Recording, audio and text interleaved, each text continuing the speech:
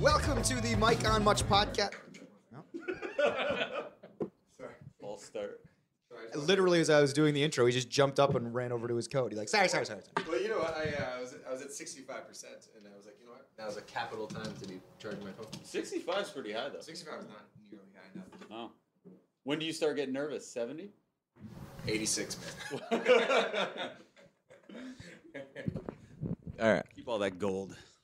Welcome to the Mike on Much podcast. I'm your host, Mike Veerman. I am here with my friend and trusted producer who just started charging his phone, Max Kerman. Max, what's going on? I'm feeling good because the charge is happening, you know? While we record, you're actually getting something done. Exactly. I'm a multitasker. People know that about me. Multitasking Max. That's me. That's what we call you. Yeah. I've never said that once in my life. But I like it. Going forward, that's the name. We're also here with our pop culture aficionado, Shane Christian Cunningham. Shane, what's going on? Yo. Guys, it's an exciting time. I want to be not the first, but the first on this podcast to say congratulations to both you. You're both Juno nominees.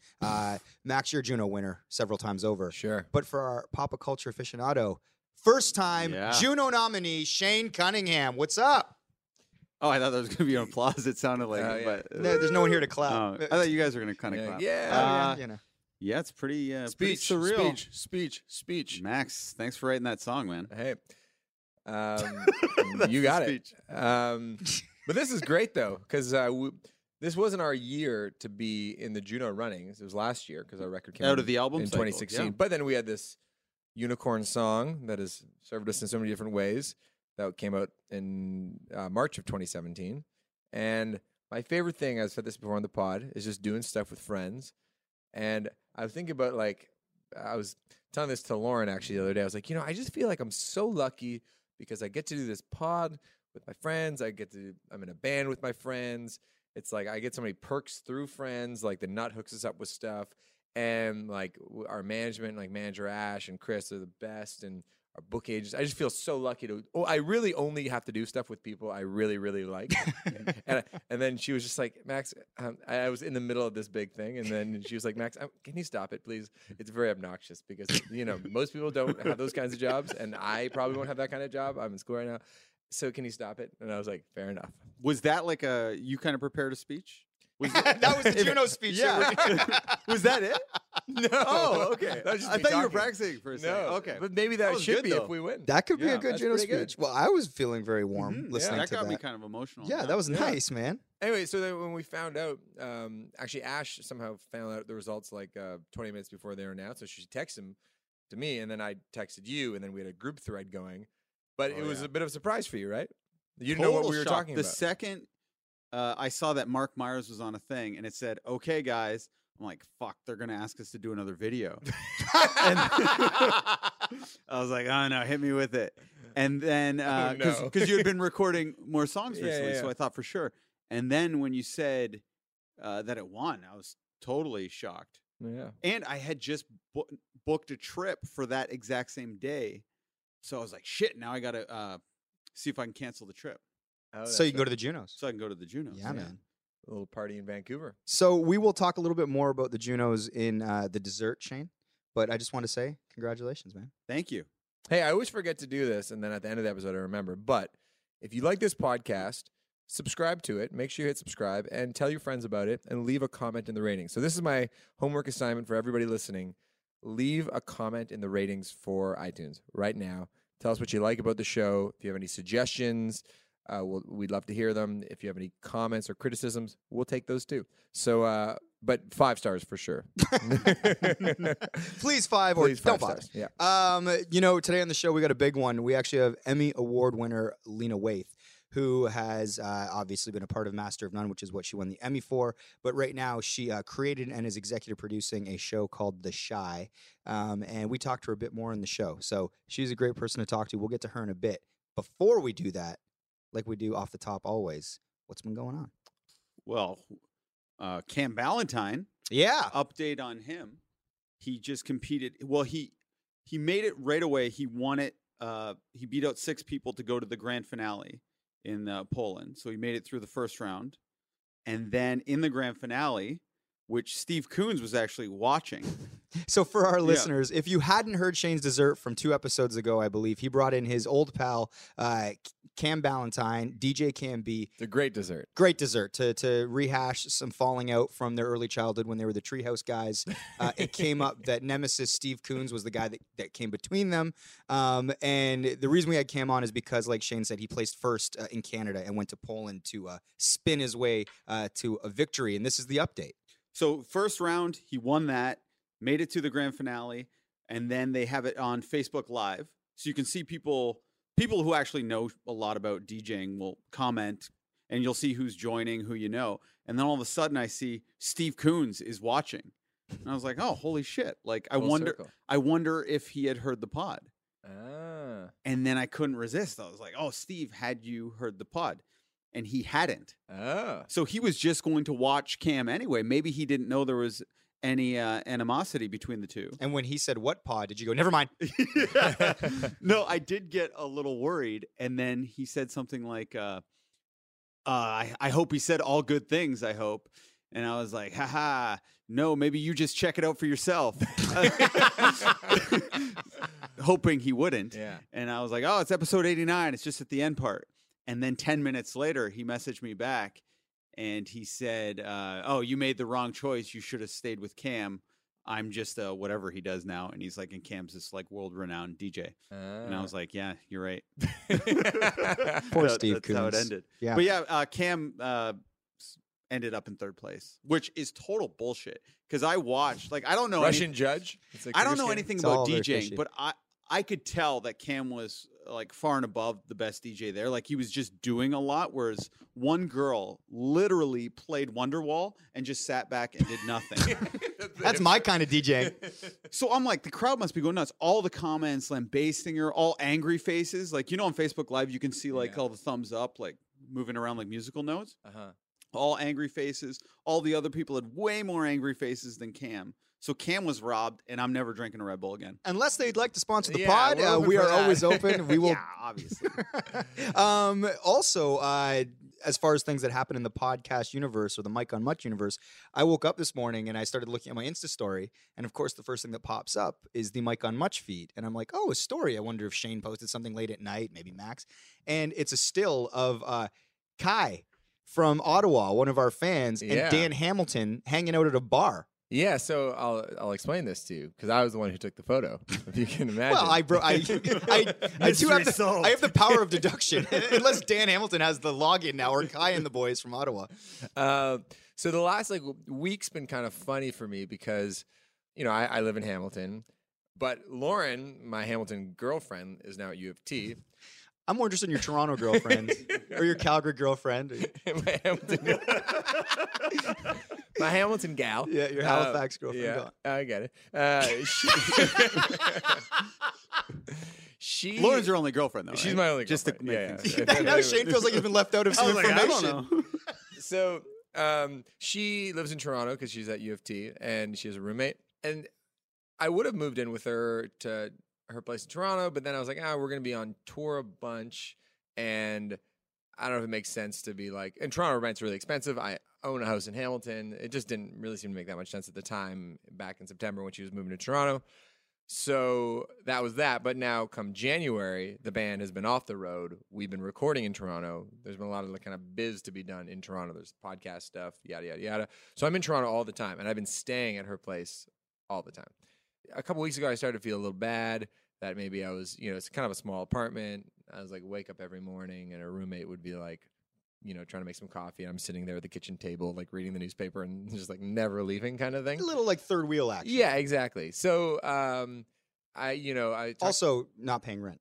and, also not paying rent. I did add an Apple TV though to the Hey, apartment. that's something. I was like, guys, look what I got. So I decided the proper thing to do is not be there 7 nights a week. You know, pick my spots, right? So I packed my bindle and Like the littlest hobo. yeah, and I was on my merry way, and I started calling friends. So I said, I could just go back to Hamilton, but then I'd be like, I got some things I got to do in Toronto the next morning. Maybe I can, crash at Dan Hamilton's Airbnb because Dan is making the move from Toronto to Hamilton, and he's just been living in Airbnb. Reverse, Hamilton to Toronto. Oh, He's sorry, moving to he's Toronto. moving Yeah. to Toronto. Ironically, Dan for a guy Hamilton with the from last name Hamilton. Yeah. Yeah.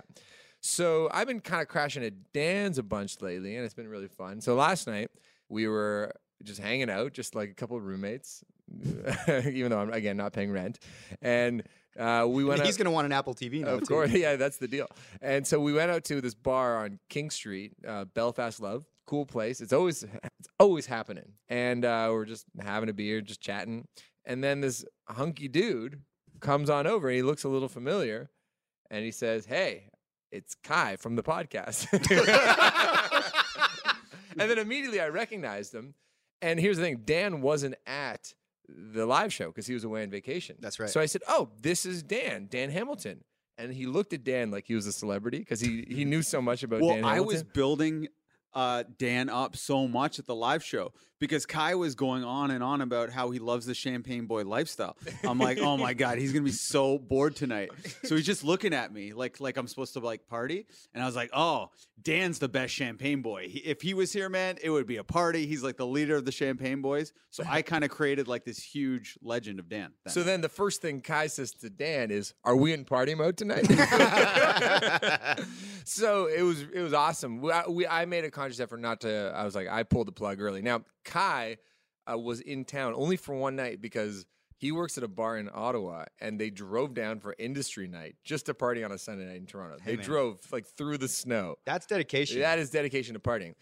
industry night? What is that? Industry night's like when bartenders have like their time to party. People 'Cause- people work at bars. All the peak hours are like Thursday, Friday, Saturday. So for them to drink, it's like industry nights are like Sunday, Monday, Tuesday. You know the yeah, old Monday, Tuesday is the weekend. That's right. I was literally just going to bring up that line. Exactly.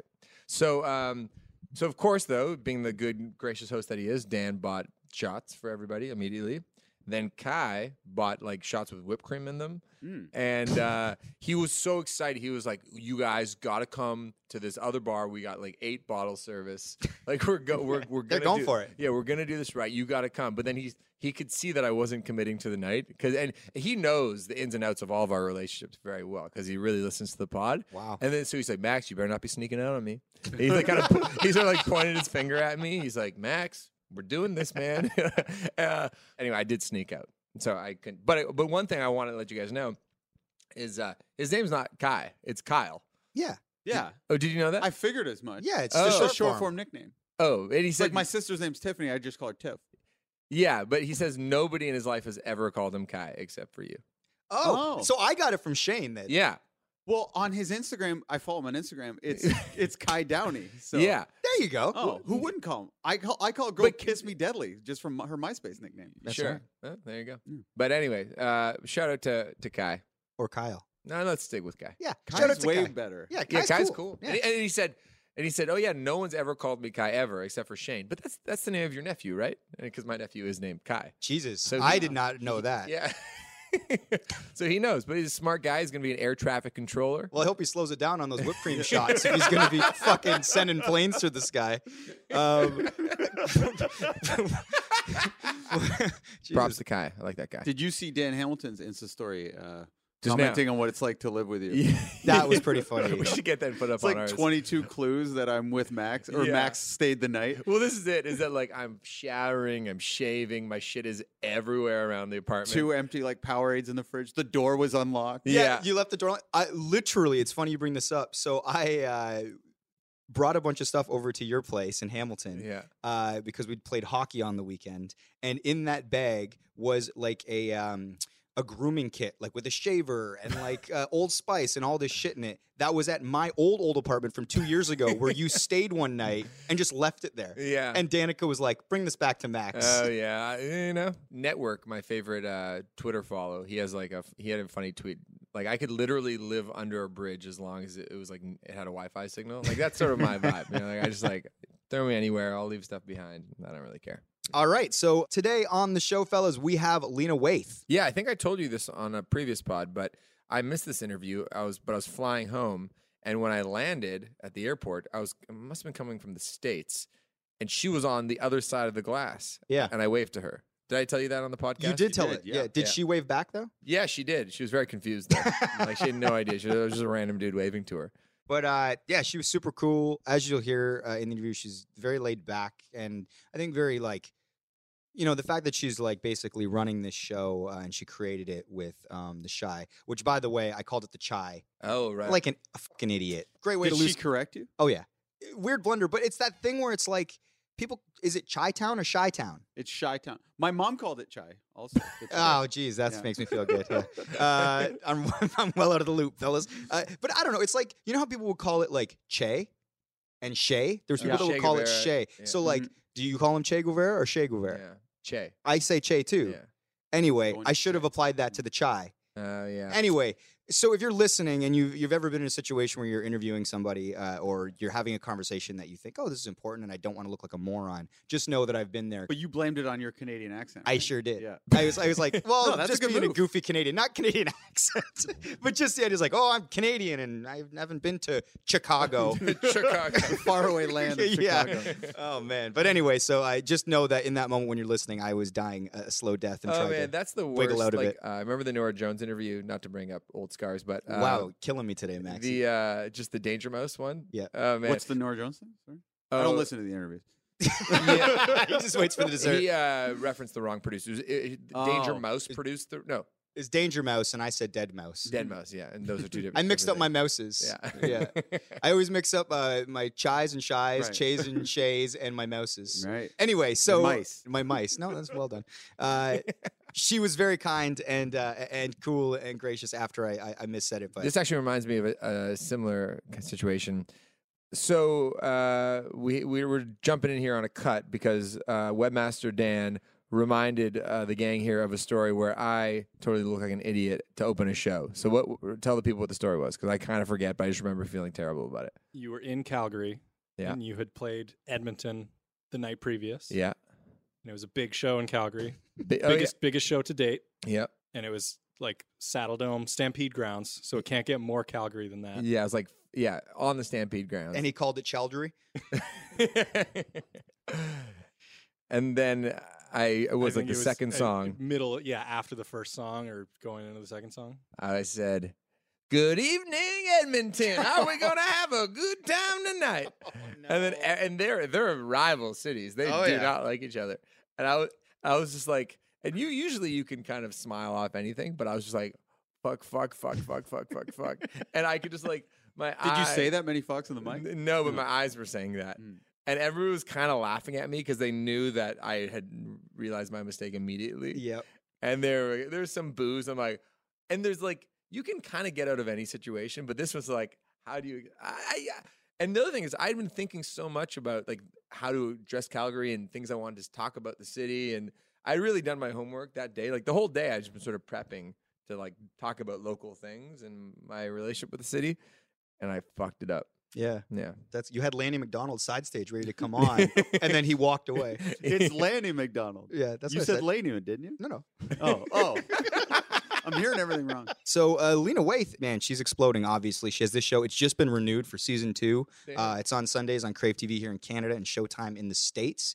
So lots of big things. She's also actually, and I didn't realize this till after I read Ready Player One and started kind of doing the wiki thing. She's one of the main stars of it. Like she's one of like the 4 major players in Ready Player One. So she's been in a film directed by Steven Spielberg. Okay. 2 former podcasts in Ready Player One. That's right. You guys want to get to? Have you guys watched The Shy yet? My mom says it's awesome. She loves The Yeah, Shy. she does. It's really, really good. Like I watched the pilot and I loved it, and I just haven't been able to get around to watching more of it. But I have not seen it yet. you will like it. Yeah. Okay, you guys want to get to Lena Waithe? Let's do it. Let's do it.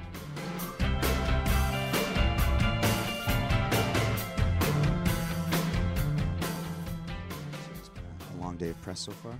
No. Not bad. Yeah, it's just pretty light. Yeah. Do you enjoy doing press? Sure. Yes, it's better than alternative. Meaning like no one interested? Right. Yeah.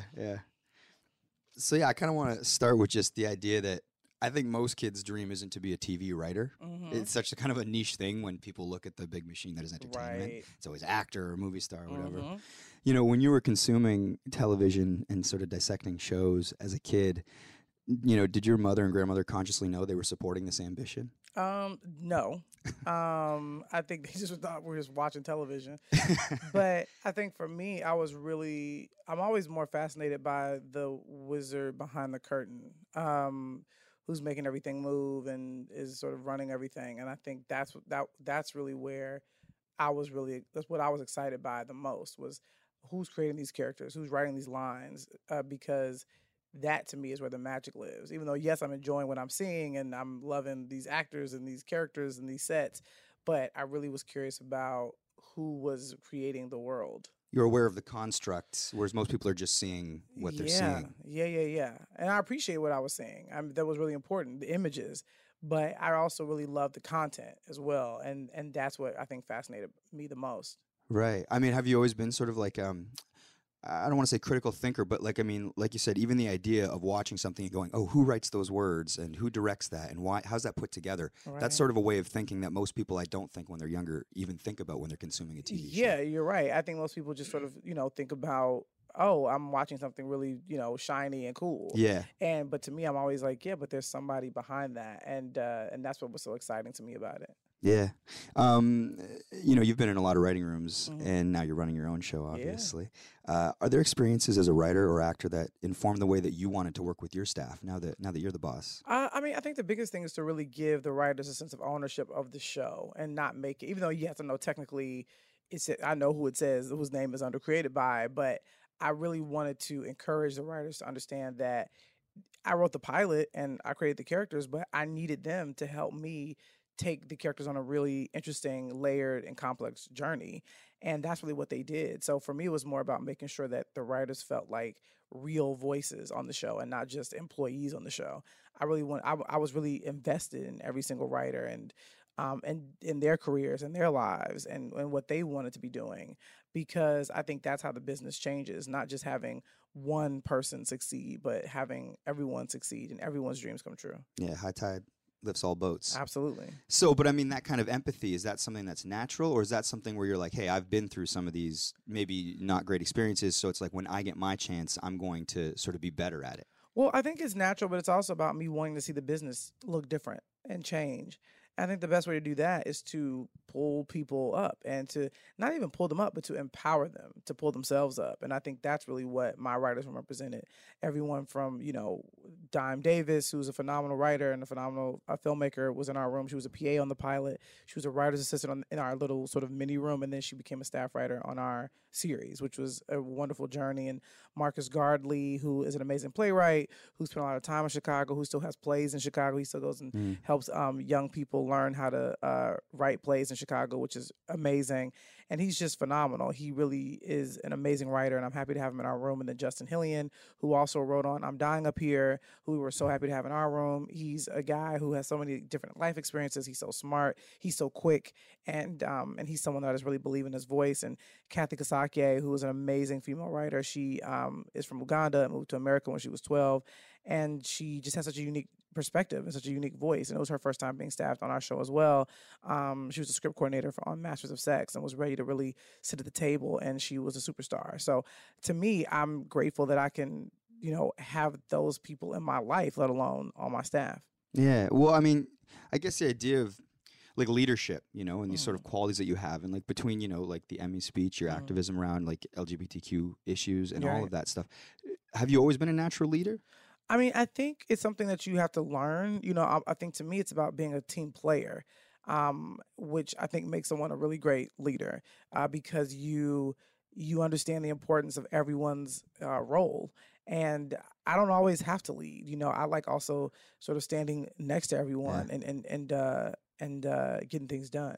Well, it's an interesting thing, the idea of like, being a team player, standing next to people, and then sort of trying to take the leap and be like, no, my voice is going to be, the voice that is being heard. I guess the question would be like, have you always been an ambitious person in that sense? I think I've always been ambitious for sure. But I think it's more about just always had really big dreams and really big goals. And, it's about willing them to happen and doing the work and having the support and just sort of really caring so much about the craft. I think that's what's really most important to me. How do you make the leap from somebody watching TV in Chicago to then all of a sudden being a part of like this big machine and something that seems like a very like, the odds of success are very low when Mhm. you get into the industry that you're in. It's such a unique job. How do you like make that happen? And did you ever have any sort of doubts along the way, like, shit, this isn't going to happen for me? Never thought that, but I think for me it was about really honestly, it boils down to craft. It's like you have to really care about the craft. And that's what will set you apart. It's like there's a lot of the reason why there's so many people in Los Angeles particularly that are still trying to get in is because one, it's about timing, but it's also about people being ready for the opportunities and also people not letting anything deter them. Not letting rejection get you down, not allowing someone else's opinion, get you off your path. It's about patience and really just caring about your craft. It always boils down to craft. Because if you have something great, everybody wants it. If you have something good, some people will want it. If you have something mediocre, people will still want it because mediocrity sells too. Sure. But I feel like greatness always rises to the top, and it can't be denied, and it can't be ignored. And so, for my mission is always to strive for greatness. That's what I always tell my mentees. Yeah, it's always like the work first. Like, make Yeah. sure the work is tight, and then all the other shit. Everything comes. else will come into place. Yeah. Yeah. With the chai, The shy. the shy. Yeah. I'm like Canadian. I'm like It's with all the good. chai. No, it's all good. Yeah. With the shy, you know what I mean? What are the shows and references did you have in mind? Like who are the people that, well, we'll get to this after, but sort of the people when you create something, I ask musicians this a lot. If there's anyone in your inner circle that you lean on for feedback, meaning like, hey, read this draft. Oh, absolutely. Justin Simeon is someone I definitely lean on for sure. And also those writers I just mentioned, I really trust them and their opinions and I know how important the craft is to them. So for me, it's really important to always make sure there's a checks and balances. And in terms of references, House of Cards was definitely one that I loved and respected. And Downton Abbey is also one that I really thought was special in terms of character development and just the surprises along the way. The Practice, which is an old David E. Kelly show, which I Yeah. really appreciated in terms of having really flawed characters that were Dylan McDermott? Yeah, it was Yeah, great. yeah. I mean, Bobby Donald wasn't always the most stand-up guy, but he always wanted to do the stand-up thing in the courtroom, and even he would go to any lengths to get his clients off, and some people really kind of that wrestled in your soul about was this right or is he but he's still staying within the confines of the law, so I guess I can't be mad at it. Yeah, these ethical and sort of moral internal battles. Absolutely. Or even Mad Men as well was Yeah. something that I really looked at. So I think there's this idea of people go, oh, it's like The Wire. It's like, well, but my influences are not only things with just black people in it. My influences are just really just great story and character. So you're pulling from all over the place, which is Absolutely. what all creatives do. But Yeah. people always go to the first thing that it looks like to Sure. them. Do you Yeah. get The Wire a lot with this? Sure, yeah. That's funny. Do you find that sort of frustrating, or do you find that like, I'll just No, explain? I mean, it's a compliment, but I definitely think it speaks to there being a lack of shows with people of color, Yeah. that I guess maybe people take seriously on television. And at the end of the day, the difference is I'm a black woman and I'm also from the city. And I don't really care so much about the police, but I care about the people that are being policed. And I think that's the difference in the shows. I watched the pilot, which was fantastic. Thank you so and much. you mentioned you don't care about the police, but I feel like the one detective is a very empathetic guy. Sure. You know? Yeah. I mean, because I don't want to demonize them, Yeah. but they aren't the center of the story. Right. Yeah. Is there a particular TV show or movie that spoke to you a lot growing up? Like something where you go, oh, that's definitively my favorite. Or the Well, one A that- Different World absolutely is Oh, yeah? so influential for me. Yeah. I remember Dwayne Wayne's Flip-up glasses. glasses, Yeah, those are iconic. I mean, those characters are so iconic and so memorable and really just have stood the test of time. I mean, there are people that are my age, even some younger, who can still watch, and I think it's on Netflix still. And you can just turn it on, and it still really holds up. And a lot of the subjects they tackle are still really relevant today, which I think is something that entire cast and crew can be really proud of. There's something cool about old TV shows that are now sort of found a new life on Netflix, where you put them on. It feels comfortable to just have it on. It's you know what I great. mean? It's wonderful for people that obviously weren't around when the show was on. Yeah, they're finding they it. can check it out. Yeah. Yeah. I guess lastly, with Master of None, the Thanksgiving episode has become iconic, and it's heralded as one of the sort of best episodes of television in recent memory. Can you walk us through, I guess, how Aziz decided to make that episode a standalone story, or how you guys came to that decision, and then sort of what artistic struggles went into sort of like getting it right? Well, I think the thing about season 2 is that I think Aziz and Alan wanted to sort of make every episode its own thing, which I thought was really ambitious and really cool. And I really didn't face a ton of artistic challenges with that episode. It was a very thinly veiled version of my own coming out. And so I just had to really think back and just make sure that I was getting it right. And the biggest thing was, again, for me to stand in my mother's shoes and not demonize her and not make her the villain, but also not make my character the hero either. It really just sort of put them both in the same space and trying to figure out a thing that neither one of them had really ever been confronted with before. And I just wanted to tell it honestly, because that's what my experience looked like. It was just that, a process. And it was an experience. And it's one that continues. And I'm really grateful that people responded to it so much in the way they did. It definitely was a really pleasant surprise. Mm-hmm. I actually do have one more question. I know I said that was No, it's all lastly.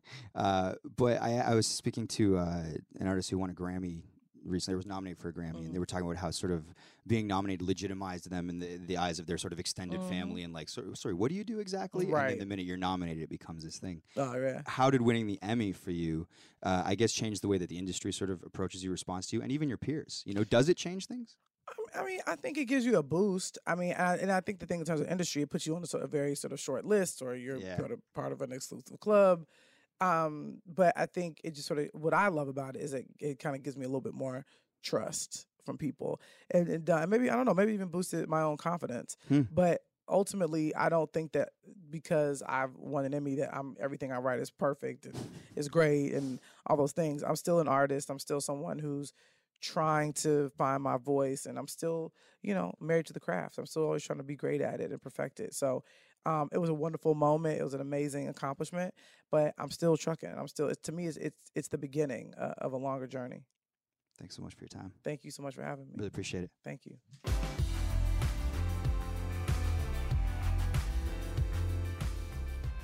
Welcome to the desserts. We are here with our pop culture aficionado, Shane Cunningham. I should say Juno Award nominated pop culture aficionado, Shane Cunningham. I'm glad to be here. It's really nice to be here with you, Shane. And, I'm just going to say off the top, Shane had this idea when we got in this morning. We started talking about recording this pod, where he said, I'm a Juno Award nominated guy now. He goes, I just recorded a single called The Nutcracker, which you previewed last week on the show. You asked Mike, can we do a bit of the Mike on Much treatment for myself? Yeah, we're around each other so much, and you never really get a chance to interview me. So, So with that in mind, I emailed Max. I said, Maxie, what do you think of this idea? Here's some questions, and you seem to love it. I love this. Yeah. So we're gonna give you the full treatment, man. Yeah, we're gonna do this just like we do it when it's the two of us. and like, this is no joke. This is a real interview, right? Yeah, we're putting you in the hot seat, man. You're Juno Award nominated. All right, so. But don't treat me any different than you would like any other guest. Yeah, like Noel Gallagher or like Lena yeah. Waith. or Chai Jones. So we're just gonna jump right into this thing. We usually like to start at the start, so I'm gonna go back a bit. You grew up in Hamilton. What did your parents do? My dad was a steel worker. He's since retired. And my mom was a car insurance saleswoman. Interesting. Well, so one of the reasons you're here is because you have this new single coming out called The Nutcracker. Do you come from a musical family? My mom was always singing when I was young. In fact, my parents divorced when I was 6. And that's when I noticed my mom was really hitting the karaoke bar scene a lot. And according to her, she actually won a lot of money in karaoke competitions. Is she a good singer? Like, did you ever see her sing in karaoke? No, mostly it was like I was 6 and it was like at bars mostly. Sometimes I'd go out like after like one of her softball games, but she does have a fairly decent voice. And I remember once she actually laid down a recording of You're So Vain. That was her favorite song and would always be playing in the house. It was weird. Do you guys still have it? I don't know. Yeah, just because the technology's gone so far, we don't have any Walkmans laying around. But my grandfather, he was probably the most musical. He was pretty famous in Hamilton. He's a Scottish man, and he was good at the bagpipes, which is one of the harder instruments to master. And he was also very good at the harmonica. So to answer your question, Mike, I do come from a musical family. That's pretty impressive. When did you start to sort of notice that you had a musical ability or a leaning toward writing music? Well, when I was young, I was always in bed before before I fell asleep, I would always be singing. And anytime anyone asked what I was going to do for a living, I'd say, I'm going to be a professional singer. Ah. But then it turned out I didn't actually have a good singing voice. Because sometimes you Who told you that? Mainly I could tell. Like once I got to a certain age, I thought I had a really good voice when I was young, but then I would sing and then people would make like comments that I didn't have a good voice. So I lost confidence in that, but I really got into rap music at a young age. And I actually was in a rap dance class. What's a rap dance? Yeah, I've class? never heard of such you a thing. know, you know when you see a rap video, Like a and hip hop they're- dance they're- class. Yeah, hip hop dance Okay, class. sure. I Oh, was in. gotcha. Yeah, It's I like call it. Honey, like with Jessica. Alba, Chris kind of Cross thing. was Yeah. one of my favorite acts, and I would even wear my clothes backwards to these dance classes. I seriously would, with a Chris Cross shirt on. And then I backed out of the recital. I just got really nervous. So your clothes look like they're on the right way when you backed out. yes, yes, Good It's a work. good joke. But yeah, that's Well, how it all began. And then of course later on, I ended up joining a rap group when I was about 19 called Crocodile Mile, and you know, I've always wanted to record an album. Since. What were those songs like? Like this climate, I'd lose my job for sure. They were very inappropriate. Yeah, you could never have them be released to the public. Yeah, was it sort of kind of like pre-Lonely Island, but with really sort of offensive lyrics? Like the gag was that you go so far that people are sort of shocked and laughing. Yeah, the joke was, I guess we were hardcore, just rude rappers. Rude dudes. Rude Boys. We were in on the joke, but I'm not sure the general public would be if they could hear the songs. Totally. Well, I want to go to the single that you have coming out. I guess so it's called The Nutcracker, Yeah. and you did it with Drew Grange. Drew Grange, yeah. Speaking of Juno Award winners, Drew Grange, I believe he's been nominated for 4. He's won 1. He was in the R&B group In Essence. So I was lucky enough to just meet him because a guy I went to high school with manages him now, Steve Sarkany, and he agreed to a collaboration. And we just recently, I was just in the studio, so it's good to be there. And Whose studio? Steve Sarkany, he does it in a basement studio. It's really nice. And Steve Sarkany manages Drew Grange. Yeah, and just produces music for fun. Yeah, well, I was going to get into that because I guess this track could be described as like a diss track. And on this pod, we like to get into the minutia of process. And so I guess, like you said, this track was produced by Steve Sarkany. So I guess what we want to know is like, what did Steve bring to the process that helped the song sort of really come together? Well, I found when I was doing the original song In the Room, I was a little nervous and off time, and it was kind of just ridiculous. The song, as if anyone's heard, it doesn't sound good when we did it live off the floor. Drew's mic was hot. His voice didn't sound as good as it normally does. Like Drew, His voice did sound wonderful in the room. I will attest to that. but with the Peaked out mics on the recording. and I was like a little disappointed in that track, and I didn't want that to go out to the public. What Steve brought was amazing production values. Like when you guys hear this song, you're actually going to be impressed. I actually sound good. I sound cool. I changed some of the lyrics up, and Drew sounds amazing. Is it the same track? It's the same track, but my flow is so good, you're going to be blown away. I'm serious. Because your flow was very terrible in the room last time. I know it was. Yeah, And I was humiliated with that. And although the lyrics are very hilarious, I don't want people to think that this is a funny song. Okay. I just want people to think it's a good song. It's an honest song. It's honest, and yeah, it's honest. Well, speaking of honesty, and we've asked other artists this who've appeared on the pod, but when you're sitting down to write lyrics, and specifically for the Nutcracker, like, were you concerned that like whoever you may have been talking about, like, might hear it and know it was about them, or did you take steps to maybe shield who you were singing about? Because you don't want the subject of the song to hear about it and then maybe feel terrible. It's about a guy who goes by the nickname The Nut. So some people actually know who that is. Some people don't. But I just thought, hey, it originated in a rap battle. And the purpose of this was for the fans who missed the rap battle so they could hear some of the lyrics that happened during the battle. It wasn't necessarily to put down the Nut more. That's just kind of a fringe benefit of this. But yeah, I don't think he's overly offended because he was willing to let those lyrics be released in the episode. It was only a legal issue, which originally I did these lyrics over a Biggie song, which we couldn't get legally cleared. So you never considered pulling some punches to maybe spare the Nut's feelings? No, because I think, we've both publicly bashed each other, and it's all out there anyway. I figured might as well just throw a good chorus to it and a nice beat. Well, it's interesting that you mentioned that you both publicly bashed one another, because I guess one of the questions I wanted to ask ethically was, you have this platform and you're going to be releasing this song, I believe, on iTunes. We'll get to how people can get it a little bit later, but should the person you're talking about, you've now admitted that it is the Nut, should he have a platform to respond? Yeah, I did take that into consideration. I was worried about his reaction once he heard it. He did text Has he heard the me. track? The recorded track? Well, yeah. So he just messaged me on the weekend. He just said a diss track with an exclamation point, and then he put a question mark. And then I said, "Gotta go." And I had an emoji of a car with like a smoke symbol, like it's coming out like I'm driving away really fast. And then I said, well, people were asking about the rap battle, so I needed to give them a taste. There was some disappointment that legal wasn't letting us include it because of that Biggie track that you chose. I said, did you dislike the song? He said, I haven't heard it yet, but I will murder you. I said, it's not bad, and the chorus is awesome. And then he did not respond for a full day. And then his next response, like 24 hours after that, was a video of me appearing on a very embarrassing talk show appearance that I was kind of humiliated by. And I think the idea was like, I'm threatening you with this video that I'm going to make this public if you don't take the song down. I wasn't sure. Right. But I did bump into Wait, him. but okay, so you've seen him since. I bumped into him at a local Hamilton brunch spot. And it was kind of awkward, and we were like playing nice. And I was You were with your partners. yeah. Yeah.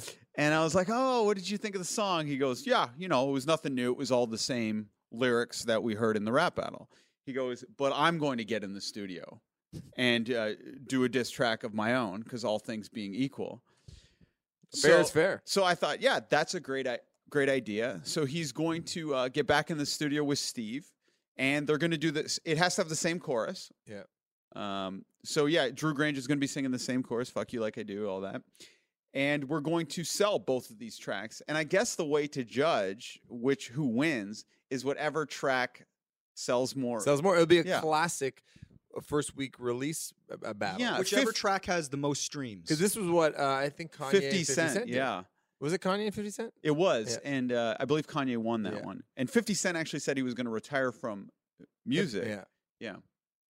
So there you go. So there will be one. He will be allowed to have a rebuttal to your diss track. Who do you predict will win that? I'm out of the prediction game. Sounds- It's a good question. The Nut has his underlings that work with him and that are his colleagues, and they might start a campaign. But you have a lot of fans on this podcast too, and you're a Juno nominated guy. It's true. So Well, it's interesting you bring that up, Max, because speaking of the Juno nomination that you recently had, and congrats, by the way. Thank you very much. Again, we've asked this of Grammy nominees, people that have won Emmys. What does it do? Actually, we just asked Lena Waithe, who was on the show earlier. What does it do as far as legitimizing you to like your parents, your in-laws, being nominated for something like a Juno? Well, my mom is really freaking out on Facebook. I'm not sure if you guys have followed her I on don't think I have her on Facebook. Nothing But- to do with the Juno. What's that? Nothing to do with the Juno. Just her going. She's just having a freaking- total mental breakdown. But yeah, she's just like, my son is nominated for a Juno. Oh my God, I'm freaking out. And then someone will say, that's amazing, Trish. She'll say, I know, I'm in awe. And then someone will say, congrats, Shane. She'll say, I know, he's going to beat Bieber. Like she's getting it all confused, like I'm up against Bieber too. But yeah, as far as just people outside of my family, it's kind of surreal to say I'm a Juno nominated artist, right? Mhm. And soon, I think there's a pretty good chance we could win this. And just to say I'm a Juno winning artist and to have a track coincide with this, it's pretty great timing for just promoting the Nutcracker. It's So, true. but yeah, to answer your question, it feels great and it totally legitimizes me. Was there anything in particular that your in-laws said or reacted in a way that was notable? They're always proud about the littlest details of anything. Like my in-laws are just very positive people, where my parents are never impressed by anything really. Like, so for them to have such a great reaction, I really know I kind of made it. If my mom and dad can like be really excited. That's fantastic. Do you have anything more to ask, Maxie boy? Yeah, I feel like you normally chime in on real interviews, Max.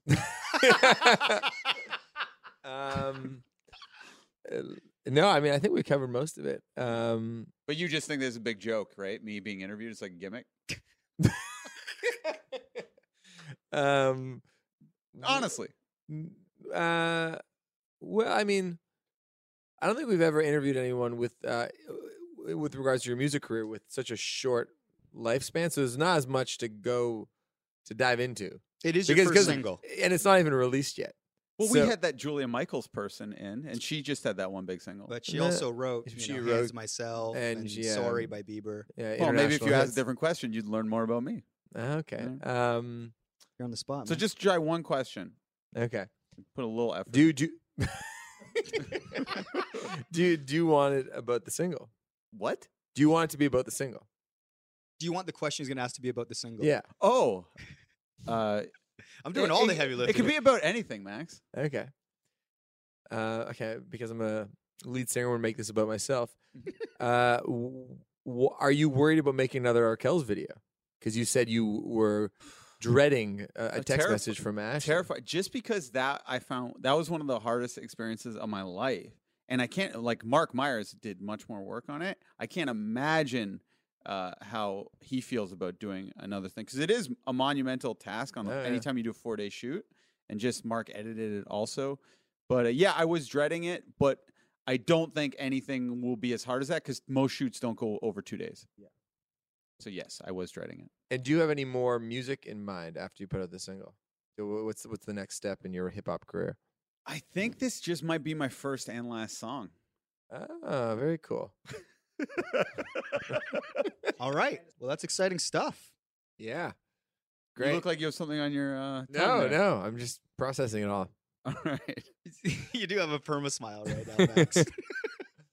He's actually nervous because the music is his thing. Yeah. Oh, are you jealous at all? About competing with your new single. Yeah. No. No? Thank you so much for your time, Shane. Thank you for having me. That's it. That's all. That's our episode. Thank you so much to Lena Waithe for coming on and chatting with us. Thank you so much to Juno nominee Shane Cunningham for coming on and talking about his new single. You're welcome. You can find us online at Mike on Much for Twitter and Instagram. Throw us a follow. As I said at the beginning of the show, comment and ratings in iTunes do us wonders. So please do that. And tell the pod about your friends. Tell the pod about your friends. Tell your friends about the pod. Both are fine. But the artwork is provided by Jenna Gregory and put together by Tara Paquette. Thank you so much. Webmaster Dan, Justin Stockman, Greg Stewart. Greg Stewart, the whole gang here. And everybody that mixes the pod, thank you so much for all you do for us. Thank you guys for listening. The Mike and Much podcast is produced by Max Kerman. I'm your host, Mike Vierman. See you next week. We don't die on the weekend.